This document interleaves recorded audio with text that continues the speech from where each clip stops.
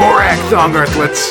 My name is Conrad alongside my friend Fox, and this is the 85th episode of Space Spinner 2000, a podcast where two Americans try to make sense of the UK's own galaxy's greatest comic. Oh, man. 2000 AD, 1 month of progs at a time. This episode we're covering 2000 AD for August 1982, progs 276 to 279. This week, Sam Slade takes care of Kid. The Dix E front concludes. Dredd has trouble with fungus. And Ace Trucking is ready to get out. Medical mayhem on etc. Exactly. Let's get the ball rolling with Thrill 1, Robo Hunter. Oh man, I gotta protect this baby for $10,000 a day. Yeah, this baby celebrity, this grown-up baby celebrity guy. Oh, maybe we could have just done like a whole like Baby's Day Out joke. I don't know. Script robot Alan Grant, art robot Ian Gibson, letting robot Steve Potter. So Sam and the Bots are the bodyguards for newly minted Britsit TV personality and former Starship pilot Commander Kidd, who we'll all remember is like a Who Framed Roger Rabbit style grown-up baby kind of guy. I'll be honest, it is Baby Herman if he got his own comic book. Basically. I mean, I think Baby Herman was also had a nanny that he was sexually harassing, as I recall. But absolutely correct. Yeah, as opposed to Kid, who just kind of just walks around as a baby, he drives his own car and does all that stuff, you know. And he's a huge asshole. Oh yeah, way more of an asshole actually than Baby Herman, I think. So they head out straight into the guns of a robot assassination attempt. It's like 4 or 5 robots trying to shoot a baby. A whole bunch of robots, there's bullets flying everywhere as Sam guns down just a ton of robot assassins. One comes swinging on a vine and stuff. There's so many that Sam gets knocked out and Kid has to pull a pistol out of his diaper and start shooting them all. Man, wouldn't want to touch that diaper. Or gun. Diaper gun? Whatever. Yeah, that's how he keeps it. It's like when you hold your money in your sock or something. Is that a gun in your pocket? Or a gun in your diaper? Or are you just happy to see me kind of joke? There are definitely signs in the South that say, during the summer at a gas station, no sock money, Oh my God. That, Gross. Yeah. So with the assassins finally destroyed, the RoboCops finally show up, but all they want is just Kid's autograph, They go to the TV studio where Kid's show is taped. The show is called Space Family Ogden, which is a takeoff of Swiss Family Robinson, I assume. And Ogden's such a weird name. It's true. But Kid's a real terror on the set. He orders that his little girl co-star be given space mumps so she becomes less cute. I just used the word asshole. Yeah, definitely. Yeah, whatever. And he has Sam added to the cast of the show so he can be as close to Kid as he can. And Dude, thus, becomes a grandma. It's good. Yeah, a new character joins the show. It's Gran. It's so fucking Looney Tunes. It's real weird. So Sam Slade is Gran, a Star is Born. I don't think. Which that's 80s for not, by the way. Well, that's what Stogie says about Sam's acting turn. Oh, that's great. Then Hoagie messes up the scene they're in because he's hiding along in Gran's suitcase. And as this happens, Sam notices a weight in the lighting grid being cut and pushes Kid out of the way at the last minute. Snap. Yeah, then in comes Kid's understudy, who's an adult-sized man baby. I don't know if that really works, right? It's, I assume that they just have him look like a baby, and then even though he's human, even though he's adult size, they just sort of, use forced perspective and stuff. So I assume he does a lot of scenes where he's actually standing 10 feet behind everybody else, but he appears shorter, like Lord of the Rings, Yeah, there you go. That guy's Orson Cart.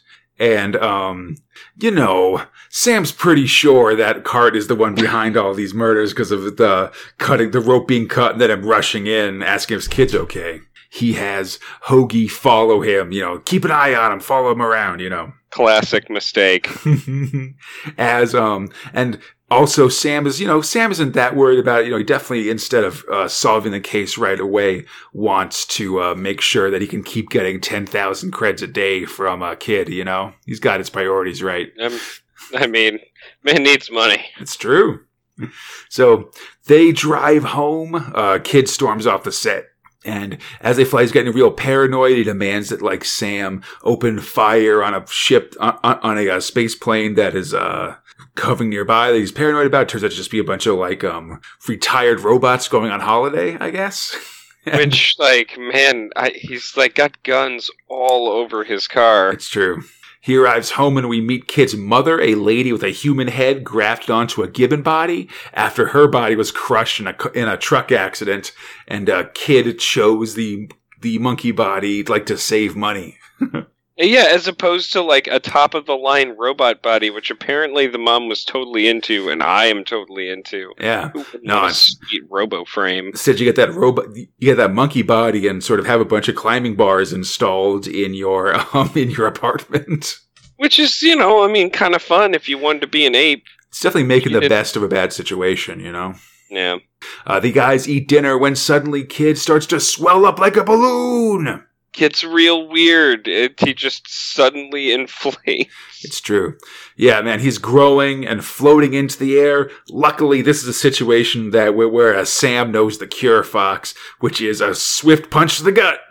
Yep, just got a burp, bro. You're a baby. Hey, that's a fair point, actually. Sometimes the simplest things are the most obvious ones. Just so everyone understands, Space Spinner 2000 does not condone the punching of a baby in the stomach. No, the burping of a baby. Jeez. Of all the things to give disclaimers for, man. Jesus. So it looks like a helium gas pellet was put in Kid's food, which caused him to expand and float because the helium, I guess. Don't think about it too much. Yeah, I was about to say. Kid accuses his mother of poisoning his food when suddenly a hover car blasts through the window of the apartment, fires on Kid, drops a grenade, and then flies off. That's what we call comedic timing. That's what you call, listen, screw these subtle methods of assassination. Let's just do it the easy way. Which is, I guess, it's throwing a cast iron bomb into the room. Absolutely. So Looney Tunes. Sam climbs into the Kid's hover limo and gives chase, shooting down the assassin. In the wreckage, we find both the dead body of Orson Cart, the understudy, and the live body of Hoagie, who's been keeping an eye on him. He never lost sight of Cart the whole time. He didn't have any orders about contacting Sam if there was an assassination attempt coming, though. It's real. God, Hoagie. Such a dick.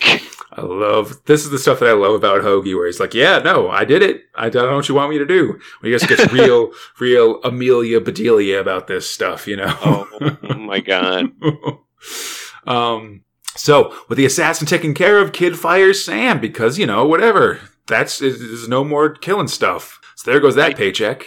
I just really feel like someone who's had an assassination attempt thwarted by a dude would not just immediately can him. You keep him on for a couple more days just in case. I mean, that's a fair assumption, especially because once Sam gets back to the office, he gets a phone call from Kid, and it looks like his hover limo's just been hit by a Lazooka and is going down fast. So Sam's like, yeah, okay, I'll take the case again, but how about a raise, Dude, that's such a badass thing to do. He's like, yeah, I'll take, cool. I'll take more money and I'll help you out of this situation right now. But I just like how calm Kid is as his ship is crashing, a mile down to Earth. He's like, oh, I better call Sam, I guess. It seems like a situation where I should definitely get some assistance as opposed to freak out about my life. So Sam agrees to restart the case. He advises Kid to bail out of his hover limo and use his diaper as a parachute. Which it doesn't really go that great. It's made of fur. It's not really a good parachute material in the first place. Yeah. He insults people on the way down, at least, I guess. And then manages to bounce off an awning and thus land safely in a series of awesome sound effects. It's like a whomp, slither, a thump. The slither, because he hits a wall and then, slides down the wall, making, a slithery squeaking noise, I imagine, because he's, just a naked dude sliding down a wall, God. Yeah. I can just hear it happening, and it's very funny, but also, like, rough. I definitely wouldn't want to be a naked dude sliding down a building. In the hospital with a broken leg and a bruised posterior, Sam stands guard over Kid's hospital bed as he's visited by the cast of the show and his mother. The cast includes this alien guy who's a shapeshifter, and that just kind of changes shape to whatever alien of the week they need for the show, which I think is kind of interesting. And I mean, he's holding this bottle to present to him, but the only words that I can read on it are POIS, which really seems to spell out poison. It seems possible. Because, just so you know, everybody who comes to visit him is basically giving him a bunch of shit, like, get well slow cards, and right. You totally deserved this, so I guess this alien's just giving him some poison. It could be. His mother visits him. Kid's pretty pissed at everybody. He even, like, turns a water hose and a bunch of well-wishers that have gathered outside the hospital. Really not great for your fans to Those just, are your like, fans, get buddy. You know? Even Sam's just like, maybe not the best idea, dude. That night, Sam is asleep on guard duty when a smoke bomb is thrown through the window. Hoagie only has one question. Should he wake Sam? It's like... Next time, no smoke without Slade. That's pretty good. But man, I love Hoagie's obliviousness. That's always super fun. It is the thing that makes him better than Walter. And then I just like all these different, like all these tons of characters. It's one of these things where it's like, it's supposed to be a mystery, but it's a mystery where really everybody has a motive, and like, there's no like it's not like who could have killed Kid. It's like who isn't trying to kill Kid, Which I think is pretty funny. The real mystery is how it took this long for an assassination attempt. It's true. It's a huge jerk. Yeah. And hey, speaking of assassination attempts, Fox. Oh my god. Thrill 2, Rogue Trooper. Script robot Jerry Finley Day, art robot Colin Wilson, lighting robot Bill Nuttall. So, back at the beach... we're still trying to figure out how to get the F out of here. Yeah, Rogue and Sister Sledge are stuck on this beach on the far end of Dixie with nowhere to go. The Chips are getting nervous, and they don't want to hang out with Sledge that much if it means that, like, Rogue's sacrificing himself. They don't kill yourself for some dame, Rogue. Yeah, man, you're 4 men in one, not just one man. Yeah, you aren't on your own with this. Luckily, Rogue finds a life raft and has Sledge stand guard with Gunner while he gets it all ready, and then just kind of reminisces about this whole storyline. We get a nice, just sort of, remembering the good times and the fighting times and stuff like that. There's a lot of that in this comic of just like last time on Dragon Ball Z crap. I mean, that's, that makes sense, honestly. Like, this comic comes out every week. And we get them all. I think it's honestly just from letters and stuff. It seems like there's pretty clearly like, kids are often not like getting every week of 2000 AD, Yeah. And it's expensive. Yeah. And they're jumping in and jumping off and stuff like that. So you kind of have to keep these recaps to, so you definitely have to have a big recap at the start of every comic just to give people a setting. But then also at the end of storylines, they also want to kind of do like just a sum up of the storyline so that you can sort of be like, I remember this part, or, I missed that part. I should try to find it somewhere, That's what it seems like to me, at least. I don't know. Yeah. I mean, it's still, I'm sure it's there for a reason. Yeah. And I mean, this is a 12, issue thing. We've been doing the Dixie Front for a while. It's the longest, definitely the longest Rogue Trooper story we've had so far. So, aboard the boat, Rogue tries to celebrate, but suddenly gets sick. He's been paralyzed! Oh, man! There's only one thing we know that does that, but he's in the ocean, not the Arctic. Yeah, but it looks like Sister Sledge has been a Nort agent this entire time, and has been secretly trying out toxins on Rogue to see which one paralyzes him, and now she's figured out the right one! Oh my god, all the Chips were right. Yeah, or at least Bagman was. She's called in backup to pick her up and presumably kill Rogue. All it took was the gentle touch. So, Sister Sledge is a traitor. She explains she's been betraying Rogue the whole time, including killing all those cadets, and how when Rogue gave her gunner to stand guard while I got the boat ready, she unloaded him so that he can't auto fire and shoot her in the face. She's doing the classic bad guy mistake, which is monologue. 100% super monologuing here. As she does so, Bagman seems to have descended into some sort of insane laughing fit, I guess. Yeah, he's just being crazy. Yeah, but it turns out that this was all a ruse, because as she walks by him, one of the little tiny robot arms inside Bagman reaches out, grabs her ankle, and trips her, and she falls into the scum sea. He's like, gentle touch. That's a good one. Gentle touch. Yeah, you tripped and now you're dead. She falls into the water where her chem suit quickly dissolves and she drowns / just perishes horribly. You know, she's like, Rogue, help me. Liquid. And all the chips are like, Rogue can't help you. You paralyzed him, remember? And Bagman gets the final thing where, like, maybe I could help you, but frankly, I don't give a damn, which is pretty good. I don't synth the damn, man. That's great. Oh, synth the damn. That's right. It's got his own little, like, thing, and I'm like, oh, shit, it's like that one quote from Gone with the Wind. That's right. So the next day, Rogue has recovered and shoots down the plane that was coming to pick up Sister Sledge. The Dixie front is lost, but Rogue still has some designs there to spoil the celebrations of a Nort victory.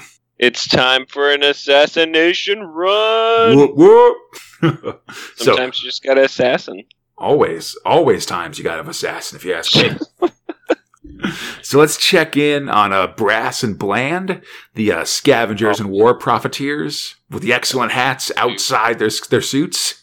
Yeah, they're bowler helmets. I love these guys. We've met them previously. They're salvaging what they can from the battlefront of Dixie when they receive a report of Rogue being sighted in the western coastline near the city of New Nuremberg, where the victory celebrations for the Dixie campaign are being held.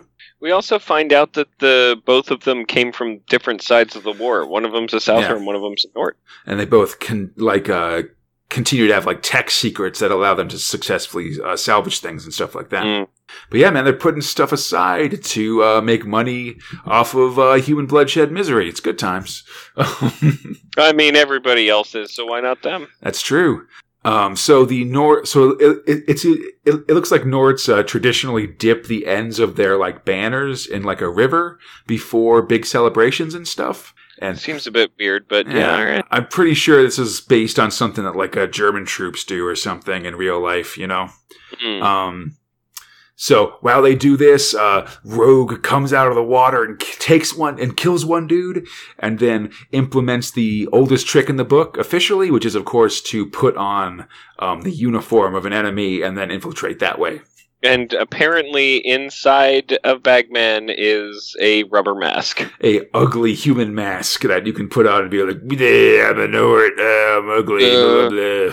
This definitely isn't racist and doesn't stick out like a sore thumb. It really does kind of look like a World War II, like anti-Nazi propaganda poster or something like that. It's real fucking like, all right.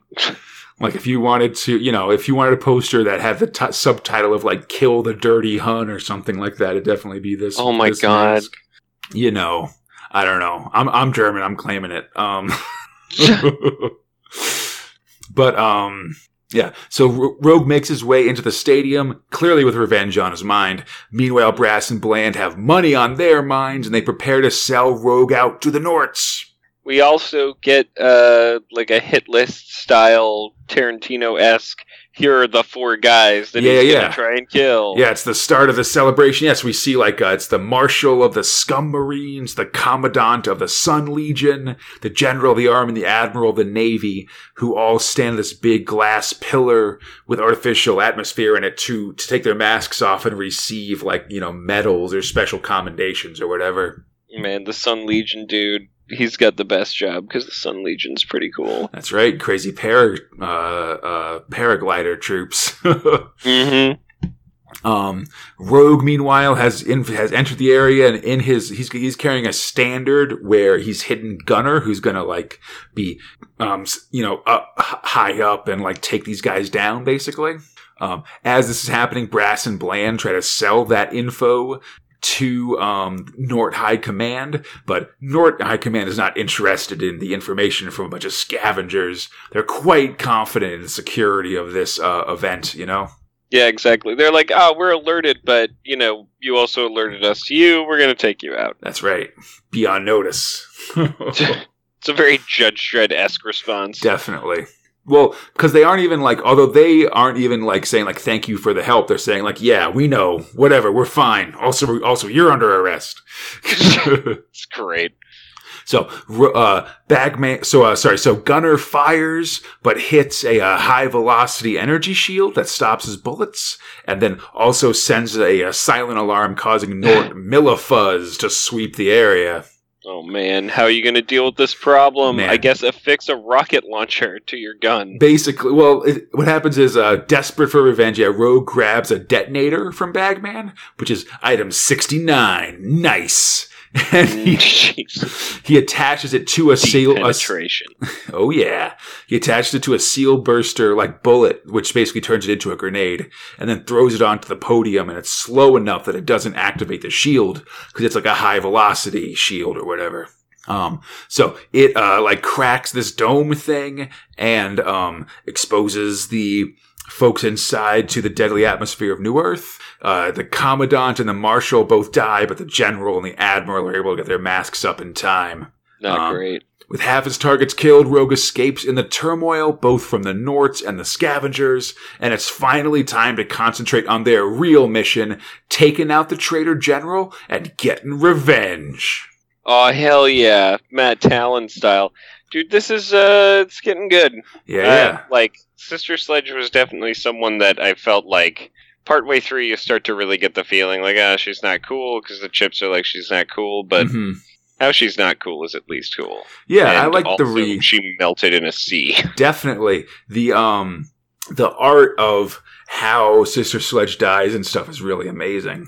It's fucking great. Like, it's just super brutal of, like, showing her, like, falling beneath the waves and, like, cursing Rogue's name and stuff. She looks super, like the emotion on her face and stuff is actually really awesome, of just really giving you a sense of, like, she's pretended to be nice, but she was actually been super evil this whole time. Oh, no, you know? That's what you get for falling for a chick with Farrah Fawcett hair. Sometimes she's just gonna poison you and then give you up to her command structure because she's a filth columnist. I mean, that she is a filth columnist. That can't be forgotten. But, I mean, if you say no to every lady with Farrah Fawcett hair in 1982, I mean, there's not going to be a lot of ladies left,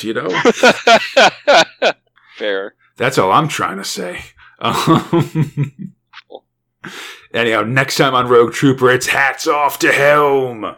Oh, cool. That's cute. Yeah, and speaking of hats off, Fox, it's Thrill 3 Mean-A-Rena. Well, I just got that. I don't know. Scriptorina. Man, it makes so much sense near the end of this.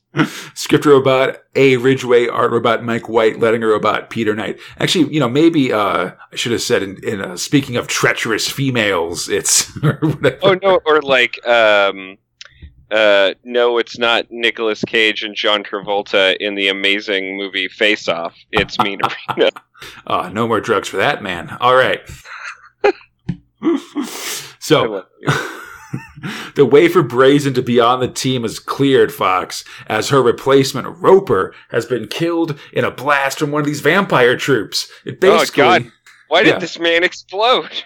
It just looks like basically if you, like, tap these vampire dudes in the chest area, they explode. Which is, by the way, the best thing that's ever happened to Mean-A-Rena. It's definitely a real tough booby trap when you're playing a contact sport. I can't stress that enough.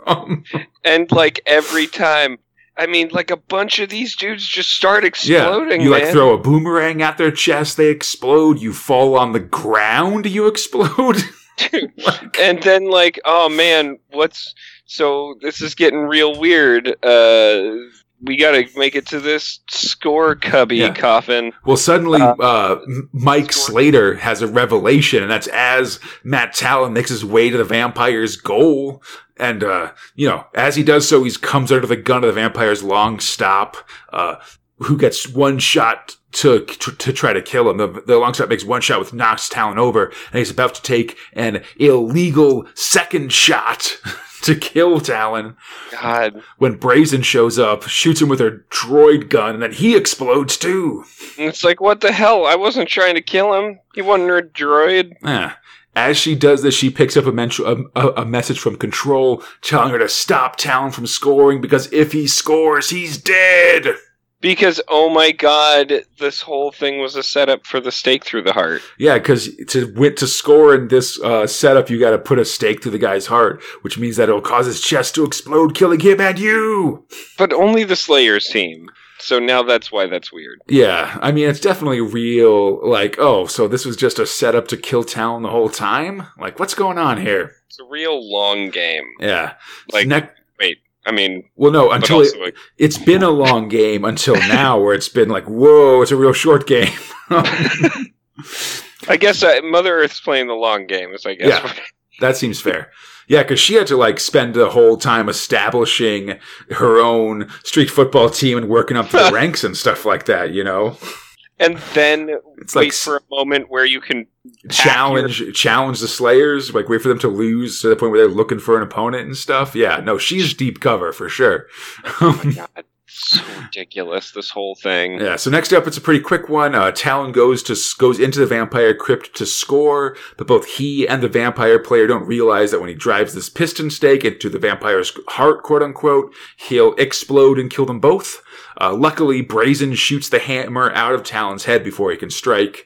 Mother Vlad has set up her players to die, and Talon wants to get to her before her unwitting players can. But man, it looks like they're already after her because they are not pleased about being pawns in this revenge game. But before this, of course, the guy who he was going to stake tries to leave the room, stumbles and falls and explodes. So even more people. It's been like 5 or 6 of these dudes have just exploded throughout the entire game. They're going to run out of players just accidentally. Just I guess... like some dude straightened his tie and accidentally exploded, Oh, that would be real bad. That's exactly what I don't want to have happen when I straighten my tie. Definitely. Yeah, so the guys that are confronting Mother Vlad and being like, hey, you tried to kill us, they're still wired to blow. So, and Mother Vlad's totally down with just throwing a rock at one of her guys and making him explode as a diversion. It's real bad. The street football cameras pick this up, though, and it's a broadcast over the seemingly pointed objections of Kevin O'Connor, the always notably anti-Matt Talon announcer of street football. And who you would think is he's one of the guys who's show the explosions and death. Oh, let me make a funny clip about that shit. Yeah, now Mother Vlad's in trouble, and he's like, cut to commercial. And the rest of the guys in the production van are like, nope. Dun, dun, dun. Talon also moves to confront Mother Vlad, but before he can, she takes a screamer to the head and falls off the side of a high tower. Which, just so everyone knows, she has run from everybody, and for whatever reason, the construction of a spire, right, with outside steps running up the entirety of its height. Yeah. With just a platform on top. Well, I think it makes sense if you think of this place is designed to be a street football field with kind of a gothic, a vampire-y kind of feel to it, like a castle-y kind of feel. Just to create places for the glider vampire guys to jump off of. Or to have a dramatic fight or something like that, Or to get a boomerang to your fucking forehead. Exactly. Yeah, Mother Vlad falls off the side. You actually see her land on the rubble and stuff like that, which is honestly kind of graphic for comic books at this point. Oh, I mean, there's another graphic thing I'll bring up later that I was true. Just whoa. Yeah, but so Talon goes to talk to Mother Vlad. with her face mask breaks so you can so her identity's revealed. With her dying breath, she curses Talon and says the remaining Hexa gang members will destroy him. And when the media finally arrives to catch up with Talon, he says that she told him the names of the remaining Hexa gang members, and now he's coming for them too. Next time, the Wrath of Talon. Smart dude, and also I'm like Wrath of Khan? Question mark? Like, is this a seems definitely possible? Yeah, I think it's tip of the hat. Definitely seems so.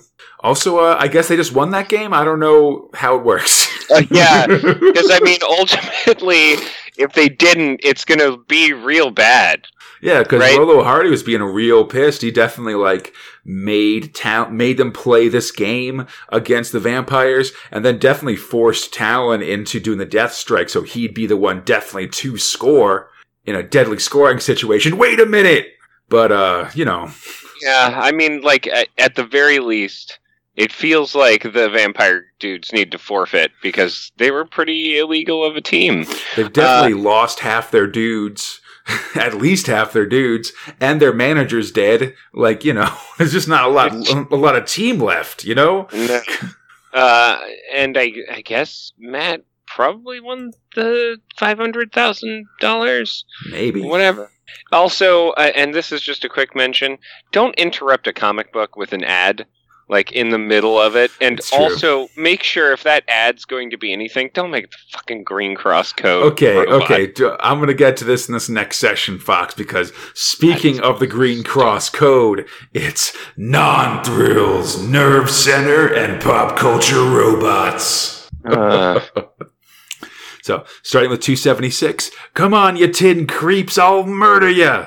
With Kid Sam the Bots fighting mad in this Ian Gibson cover. He's shooting stuff. Yeah, both the kids cover this month really seem hard to explain in comparison to the normal ones. They seem like they'd be hard sells to your mom at the newsagent, give me this, buy me this comic with the murderous baby on the cover, or buy me this comic with the exploding a balloon baby on the cover, I promise it's sci-fi and completely fine. In the Nerve Center, Tharg is stoked about the release of the 1983 annuals. We've already covered the Dread one, Fox, and we'll do the 2000 AD annual next week. Yay. I'm pretty excited about the 2000 AD annual. Actually, it's got a lot of a lot of characters we haven't seen in a while doing stuff. There's a real fun westerny kind of Strontium Dog story, and goddamn fantastic Nemesis the Warlock story. Oh, fucking great. I'm excited about those things. Definitely. Yeah.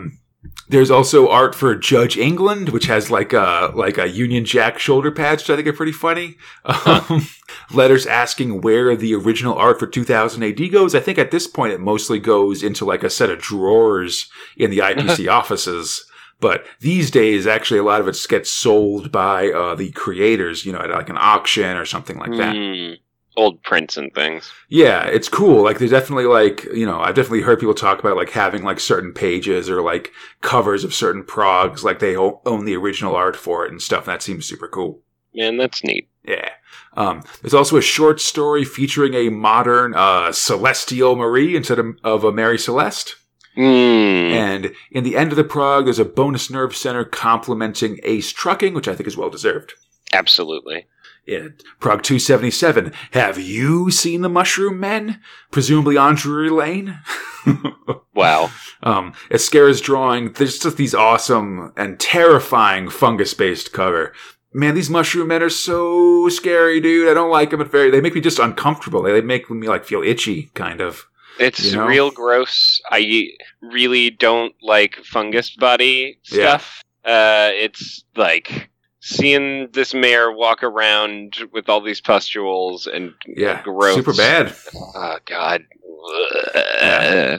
In the Nerve Center, Tharg Talon does not find the idea of going on holiday to be all that fun, and a writer accuses all the Nerve Center letters of being fake, which, man, just such skepticism from a young man, What? But it's also one of these things where I definitely think that at least, I'd say 80% of the letters at least are real, just because Steve McManus doesn't want to take the time to write these letters themselves when people are actually sending letters in, Bro, with the amount of times that we have seen the same back issue, can I get back issues thing? Yeah, there's no way it's kids. People wouldn't be asking the same questions over and over again, Yeah, and they wouldn't want to, they don't need to advertise that shit. Yeah, I don't think the actual creators would have the Earthlit Terran debate. That's just so banal, Yeah, exactly. Towards the end of the prog, Rojas has a review of Star Trek II, Wrath of Khan. He gives it an 8 out of 10 in a review that focuses mostly on the plot and special effects and stuff. He says that this... he says this one's stronger than the first one, which I think we can all agree. He definitely wishes that there were more character stuff, and he's unhappy. He doesn't really talk about it, but clearly I think he doesn't like how it ends in that cliffhanger with Spock dying, just because it so clearly says hey, watch Star Trek 3 to figure out what's going on here, Which, Star Trek 3 is literally the quest for Spock, That's why it's a big fucking deal, man. It's not a bad film either. It's just weird. I think general consensus is the even-numbered Star Trek ones are the better ones. I really like Wrath of Khan a lot, for beyond just making jokes and Ricardo Montalban. But, it's got some cool, whatever. I don't know. I like this. I like the space fight. Think about. We're moving in 3 dimensions, buddy. Oh yeah, it is space. Whatever. Great.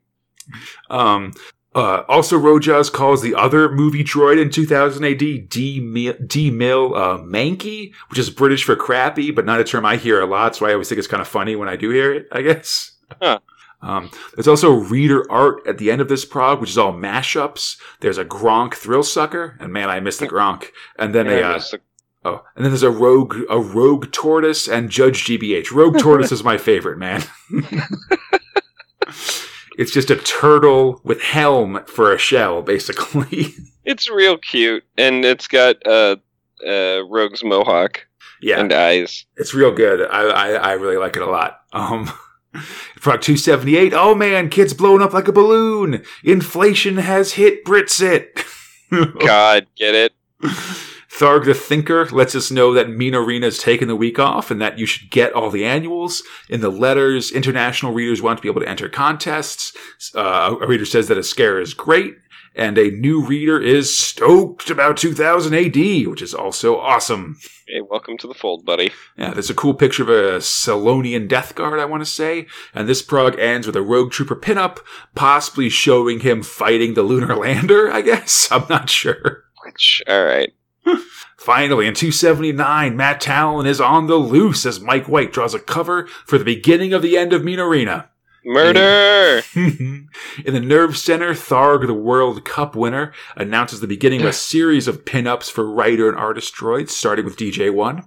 Letters call out some CB lingo mistakes in Ace Trucking, and another suggests a Nerve Center swap shop, which would be a Nerve Center version of the children's Saturday morning call-in show called Multicolor Swap Shop. What? Which was apparently this show that was it would go for 3 hours on Saturday morning, and it was just people kids calling in and talking about the news of the day. They talk to celebrities and stuff. If you go online and look for it, there's a video on YouTube with a very uncomfortable Adamant just picking up a rotary phone and answering questions from kids and stuff. It's pretty cool, honestly. Awesome. Also, in this one, we start seeing commercials for collected versions of a Robo Hunter and Judge Cal, and they're just straight up calling it Judge Caligula, which I think is pretty interesting. Jesus. Cal could just be short for it. It was definitely the implication that Cal was Caligula when that came out. I think it's interesting to actually just straight up say Judge Caligula when that's not his actual name in the story, Yeah. Then, we get mid-prog DJ1 sends us more mega sounds. We learned that Duran Duran are 2000 AD fans. They're hungry like the wolf for thrill power, Fox. Oh, yeah. That's pretty funny. And then during Minorina, we get like Fox says, the return of the Green Cross code in the form of the Green Cross droid. A very Robbie the Robot looking being obsessed with kids crossing the street safely. Hey, Fox. Hey, Conrad. Just so you know, in my commute to my new job, I have to cross this really busy street, and there's no like crosswalk or light or anything like that. I just have to run across the street basically. And so now, whenever I do that, I remind myself of the green cross code to wait on the curb, look, listen, and then cross safely. No, you don't. I manually remind myself, do the green cross code when I do it, just because I know it'll drive you insane. Like, you don't need to. You've got perception. Roll for initiative, asshole. I want to say also, Fox, you and everybody else listening to this really owe it to yourselves to look up Green Cross Droid on YouTube and watch some of these commercials, because they're pretty awesome. Right now. I'm doing it right now. Like there's there's a couple that bring back David Prowse, the guy who's inside the Darth Vader armor, and a bunch of like just real jerk English kids, like almost get hit by cars and then being told to look both ways. Oh my God. Kids running off, thank you! Oh, it's so good. The Green Cross man shows up out of shot, nowhere near where these children are. That's right. Listen. The Green Cross, oh my God! Green Cross man knows what's up. This robot's pretty sophisticated. Danger, danger! Will Robinson, look, listen. Green Cross Ode. Oh God, this is horrible. This is so horrible. So this prog ends with a pinup of DJ1. He's a very red robot playing a record with a needle built into his finger, which I think is pretty cool. You know, if you're going to be a sound bot, you definitely want to have like built-in speakers and like the ability to just play records with like what's built into you, you know? Hey, why not? Yeah. Right? There's also a ton of little stuff going on in the background of this cover. It's by Ron Smith, and to his usual thing, there's just a ton of like different album covers and like little notes on the wall and stuff like that. It's really like it's extremely detailed and it's really great.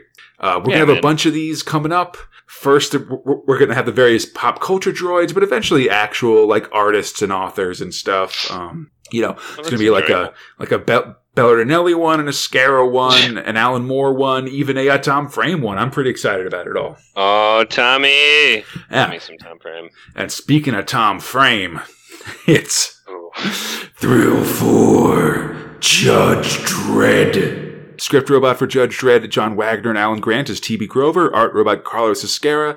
And Jose Casanovas, letting robot Tom Frame. Oh, man. This living fungus is real gross and making this guy go real crazy, and it's eating up his whole body, and I want to, like, vomit. Yeah, Mayor Grubb is more mushroom than man. He has a final moment of lucidity before dying. His final words, please don't eat me. Then, so weird.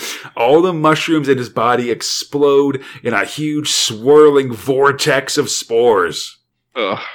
Med Judge Kildare de-suits in the cloud, letting the fungus infect him so that he can be a test patient to and everyone's like, what the fuck? Yeah, it's like there's got to be a better way to see how the spores grow than to expose yourself to it, you know? Just shows the like fucking dedication of the medical judges. They're like, I'm gonna feel this whole thing out the whole way. Seriously, we're gonna know everything that it feels like and first-hand experience, and we're gonna figure it out while I get fucked up. It's like they don't have like just some lab rats or something lying around. I don't know, but it's rough. Dredd leads a team to find the mushroom infestation, and once they do, they burn it down with like napalm and stuff. It's determined that, like, it's got to be a combination of, like, a couple different factors that make the reappearance of these mushrooms a billion to one chance. So once they've destroyed these mushrooms, that's pretty much it until some of those survivors from last episode show up who also got exposed to the spore from Mayor Grubb's, like, bindle full of mushrooms, basically. Yeah. And now they're, like, wandering about, still on the loose, and according to Judge Kildare, he's got 60 minutes at most before these guys burst and risk infecting the entire city. Not a good situation, dude.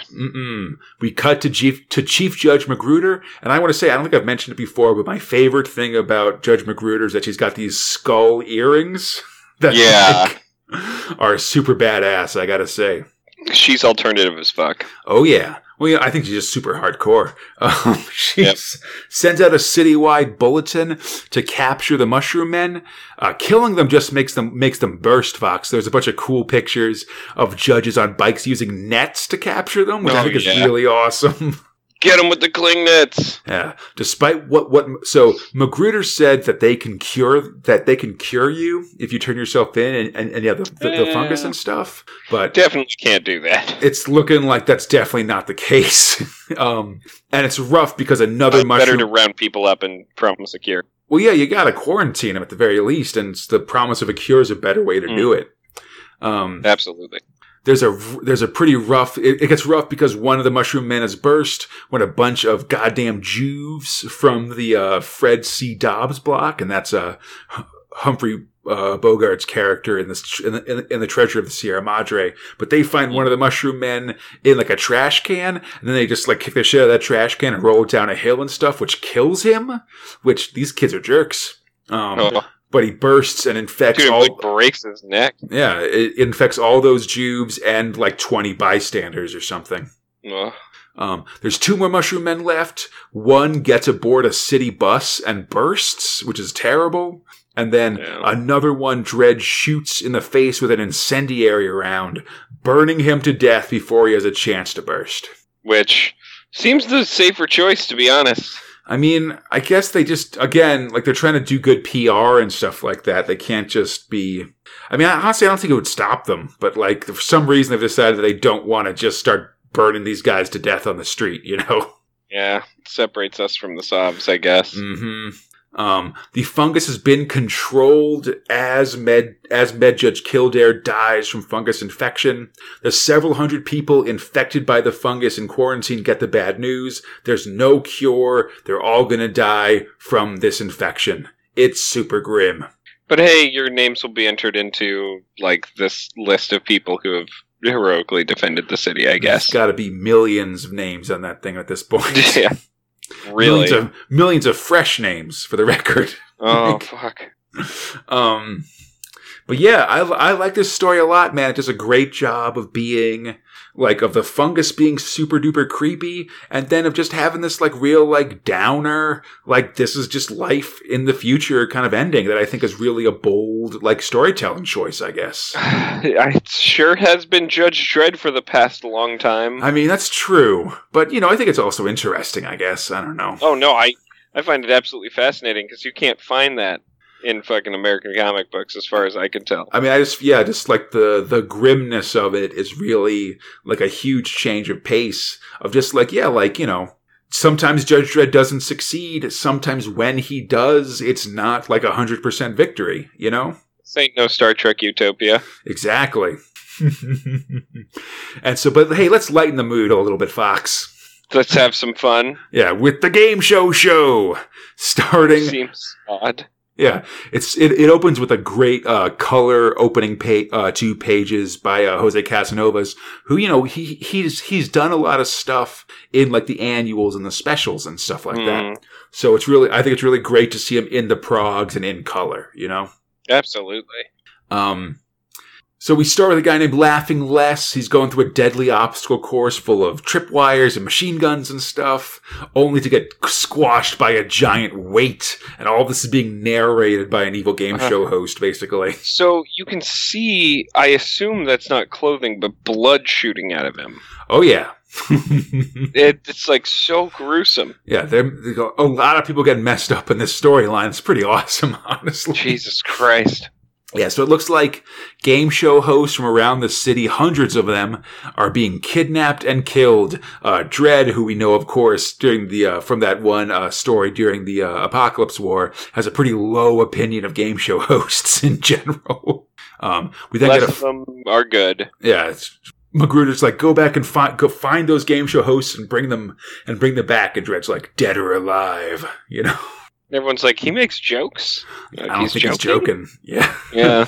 We get a flashback for Barrymore Dreary, a boring and awkward dude who has always wanted to be a game show host, but gets kicked out of the profession, like, you know, he's like struck off the roles of the game show host guild, and of course, for his revenge. Well, as you do in the future. Yeah. After the Apocalypse War, he's inherited billions of dollars and built a crazy murder death trap. You know, as you do, I guess. Yeah, I mean, if you're going to go crazy with that much money. Man, you got to think insurance has just been working overtime since the Apocalypse War, you know? Just so many claims to file and stuff. But so he starts basically just inviting game show hosts, like, hey, like, you want to make $2 million to work on this one game show host? Like, sure, I'll come. And then they, you know, come to the show, they're imprisoned and have to go through the maze and they die horribly. Yep. Maybe you'll win $2 million, maybe you won't. I have to assume that most of the people being killed in the course of this storyline are parodies of actual early 80s British game show hosts. Oh yeah, maybe. But it's too hard to Google all those. I have limited powers. But anyhow, their bodies are definitely being found by Dredd, so he is on the case. Dude. Dredd investigates as we see another game show host die on the game show, this time falling into a vat of acid. Another's forced to eat 50 kilos of rockcrete, which is, you know, concrete basically, after failing a memory game. A third is unable to take apart a clock in 10 seconds, so it releases a deadly gas, and a fourth gets smashed by a giant robot hand. Super great stuff. It's pretty, honestly, a lot of these deaths, while gruesome, are also pretty funny. I gotta say. They are. They're it's a very slapsticky kind of murder, you know? Eventually, Dredd tracks a hover limo back to Dreary's place and rushes in to put an end to the violence. He comes in blasting as Dreary escapes into his own maze. Turns out he's also built a crazy maze for murdering people in his house. Yeah.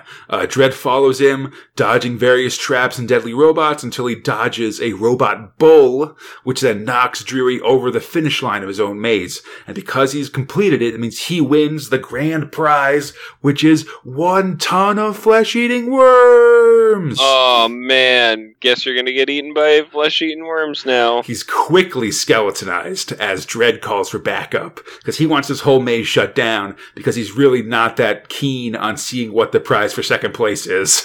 No. Next time, Gunge. I'm super excited for Gunge. Oh, man. Sounds so gross.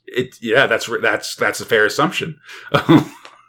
Because Otto Sump's coming back. Oh, yeah. Oh, yeah, I like Otto Sump. Yeah, man. Thrill. And, hey, speaking of, I don't know, winning, completing a storyline, because we completed 2 in Judge Dredd this time. Jeez. It's Thrill 5 Ace Trucking. Yeah, and we're back to the BAMs. Yep, script robot Alan Grant and John Wagner as Grant Grover, art robot Massimo Bellardinelli, lighting robot Steve Potter. Hey. Feek died. Hootin' heck, Feek is dead! Guess we gotta throw us a reverse celebration. Old-fashioned funeral. He was swallowed by a giant bird monster. Oh no! Ace and GBH break down into gigantic, like, Old Faithful geyser-level tears. And we see GBH has he's like putting out like a kiddie pool, basically, from his eyes. It's a huge, huge amount of water. And the next day, GBH is wearing his hair down in a mourning veil as they set up the gravesite. This is also where we actually, for the first time, see the BAMs doing their thing. They all get in a circle, hold hands, and dance around. And suddenly they double in number, which is pretty terrifying, Fox. Yep. I mean, Massimo Bellardinelli being a weird head. The Massimo head is so crazy just because the beard continues all the way down and stuff. Like, I don't know. Yeah. The boys try to do the multiplication dance themselves. It does not work. And the BAMs hold a meeting. Like, sure, this planet, man, it's pretty hostile. Like, 4 people have died. But, they've also gained way more people. So on the balance, like, let's just stay. It's fine. Yeah, who cares if people die? As if in an answer, there's a massive earthquake, and the plateau they're on splits apart, and everybody falls in a giant crevice. Damn, everybody's dead. Kind of. Well, nah. Our guys survive the crash, Ace, GBH, and the Pig Rat, and 14 BAMs do as well, who then go on a mega doubling spree until there's like 400 of them. Which, God, all right.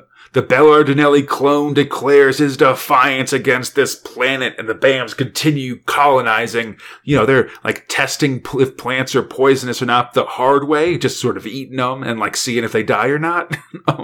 Just noting it down on a clipboard. Mm-hmm. And then they run afoul of giant insects, huge hailstones, and even rapidly growing trees that mummify would-be woodsmen. Still. Jesus. You know, they're losing. And that's horrific. The guy's trapped inside the trees. Good Lord. But, you know, the losses aren't that bad, like as a percentage and stuff, whatever. That night, though, the camp's bonfire billows up into an awesome fire wraith. Oh, this was fucking He's super got cool. Huge teeth, and he just looks super creepy. Leave this world, or you will die.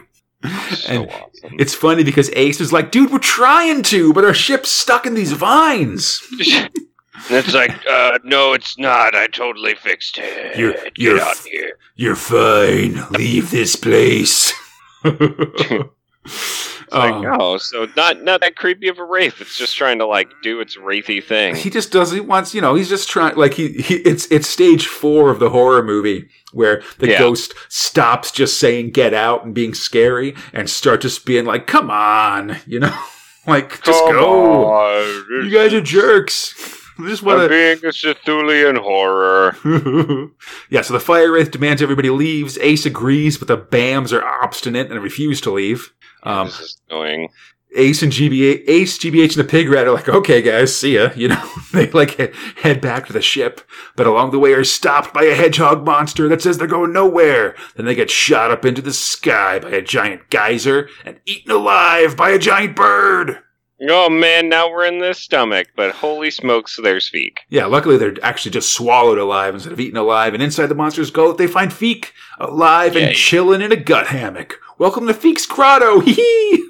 So great. I want to say also when the pig rat was telling this story of Feek being eaten, like Feek's quote when the bird was taking him away was like, no, hee-hee! Yeah, it's so great. I think it's pretty, like, man, I love just Feek's commitment to like country prospector gibberish, Dude, it's real good. Yeah. So, so they're joined by the initial 6 BAMs, who are sort of the head of the operation, basically, and the monster then lands on a cliff face and disappears because things are getting weird. Yep, and then Rockbiter from the Neverending Story shows up. Right, from the plateau, Rockbiter, an animate mountain man guy shows up. He changes to humanoid form. He introduces himself as Gordon, the living planet. Basically, he's a personification of the entire planet, which is also him and everything living on it, I guess. He doesn't want these BAM pots living on him, dude. And it's bad because he's been trying not to kill them, but he's really worried about their exponent, or I guess actually mathematical growth rate. Yeah. It turns out that the ones that were trapped by the earthquake didn't die. They just got trapped underground. But it's one of those things like Coyote's Fox, where if you start like trying to kill them or endanger them, they actually breed faster enough to make up for any damage you've done to their population by trying to kill them. They just fuck like crazy, I guess. So now there's like thousands of BAMs living underneath this planet. Real not good. He lets him out, and he's just like, please, oh God, just get out of here. Please stop having sex in my apartment. And the BAM's like, nah, we're staying. It's and real not great. Ace is like, oh. And like Ace tries to be a peacemaker. And it's like, well, listen, guy, like be cool. Like maybe you can let them stay and the BAMs will stop multiplying. And the BAMs are like, that's not going to happen. We got to keep multiplying. We're crazy head monsters. Yeah. So instead, Ace convinces Gordon to let the BAM stay for a year. And Gordon, being a planet-sized being, can use its giant brain to figure out a way to solve the BAM problem. Yeah. Probably just by killing them all. Mm-hmm. Once this is settled, the boys quickly return to their ship and just be like, fine, we got no problems here. We're just going to go get paid, whatever. We gotta get out of here. And the BAMs celebrate their new home by doing what they do best, multiplying over and over. How do they do that? No one even knows. That's it for Too Many Bams! Oh, man. We now go to our next Ace Trucking story. It's the Cloystar Run. You know, Speedo Ghost arrives at Beehive B, the massive transport depot, where both Ace and his hated rival Jago Kane team up for a big shipping job. Doesn't seem like they would do that, you know? I think they just both want to do the work. You know, Ace basically explains that while he hates working with Jago, this job seems super simple and easy, and he could use the time off after the whole BAMs and crazy monster situation, you know? Yeah, fair. He and GBH arrive back to the ship. They find Feek working at something, but Feek won't tell what, and they just sort of chill as the cargo is loaded by robots and they head out. Nice. Ace decides he's going to sleep through the whole flight. So he just lies down the cruise quarters, plugs in his intravenous Mac supply, and catches some Z's. I goddamn Mac intake valve. It just, you put it in your mouth and it just sort of, you know, delivers a steady flow of Mac down your gullet as you sleep. It's good times. But suddenly, Ace wakes up with a start. Someone's cutting through the ceiling. It's Jago Kane with an axe. He and his Biffo start to attack Ace, and with a mighty swing, Jago cuts off Ace's point. Oh, what the hell, man? That's the point on the top of his head. No, he needs that point. Next time, point power peaks. Yeah, looks like things are heating up for Ace Trucking, Fox. Wow. And speaking of which, it's Thrill 6 Future Shocks. Yeah, one. This story is called Hot Item. Just one Future Shock this month, that's right. Script robot Alan Moore, art robot John Higgins, lettering robot Jack Potter. Oh man, Fox, it's the heat death of the universe. Oh no, I guess. All energy is slowly dying out. Doing anything takes an enormous amount of time and effort. As we see with a pair of dudes in a coal-powered snow tank thing filled with vital energy supplies on the run from these orc dudes. Always the orc dudes. Yeah, the orcs try to shoot them, but their bullets don't have any kinetic energy left. Our heroes then put a couple centimeters between them and the orcs and basically just escape because that's way too far for them to try to catch up. Yeah. They aren't safe yet, though, as some boulders fall off the cliffside, but gravity is now so weak that they're able to pass beneath the falling boulders without any accident as they slowly fall to the earth. Easy peasy. Yeah, as the sun burns out, they are attacked by thermo leeches, which are these crazy, slime monsters, kind of. But sure. They manage to escape when one of them loses valency, so all the electrons on their atoms stop working. They sort of collapse in a big puddle, and then the other leeches turn on that puddle, essentially. It's super gross. Super gross. They finally arrive at their settlement and announce they've found the ultimate energy source in this increasingly energyless world. What is it? Buddy, it's back issues of 2000 AD. Gosh. So stupid. It's pretty dumb. I don't know. I got a soft spot in my heart for when these ones end up being commercials for 2000 AD, but it's still pretty lame. It's dumb with a heart of gold. Yeah, whatever. And hey, with that, Fox, hey, dumb with the heart of gold, aka Space Spinner 2000. It's that's it for thrills this month. Holy crap, we made it. Totally. The question remains, though, what were your top and bottom thrills for this August 1982? Man, oh man. God, it's real hard. Because, me and Arena gave me all these chuckles. Mm-hmm. This week. It was so dumb. But, Rogue Trooper got this good twist going on, and I really think Judge Dredd's super gross. Mm-hmm. Oh, fuck. You know what? Here, I'll do this much. Yeah. I think that my top spot will go to Mean Arena. All right. Because it was second week in a row, I think. Well, yeah, and dudes were exploding, shit's moving. Definitely, he's on his vendetta. Mm-hmm. I feel like, and mind you, matches were played. The match was just people were cheating and doing bad boy stuff, but people were doing things that weren't just exposition for no reason. And he's on his murder rampage. It's in his stride. Yeah. But my bottom spot, be honest, I'm going to give it to Ace Trucking this week. Oh yeah. I mean, The BAM story was fine. it's cute, you know what I mean? But sure. Generally speaking, it was like, all right. And then a new story starting up, but I don't have a ton invested in it yet, other than I want to see what this whole Jago Kane thing is going on, but I think it has something to do with the computer, what they installed, or what they were fucking around with, you know? So totally. Yeah. It was all right, but, you know, I'll say this. Ace Trucking doesn't get a low point for me often because it's fucking amazing and hilarious. But yeah, that's mine. How about yours, Conrad? Cool. Top and bottom. Oh, man. I think for my top, I'm going to say Judge Dredd again. I really love these Judge Dredd stories. The Fungus one is really great. The game show I thought was really fun. I really liked Casanovas' art and just all like the various ways that people died and stuff. That was really amazing.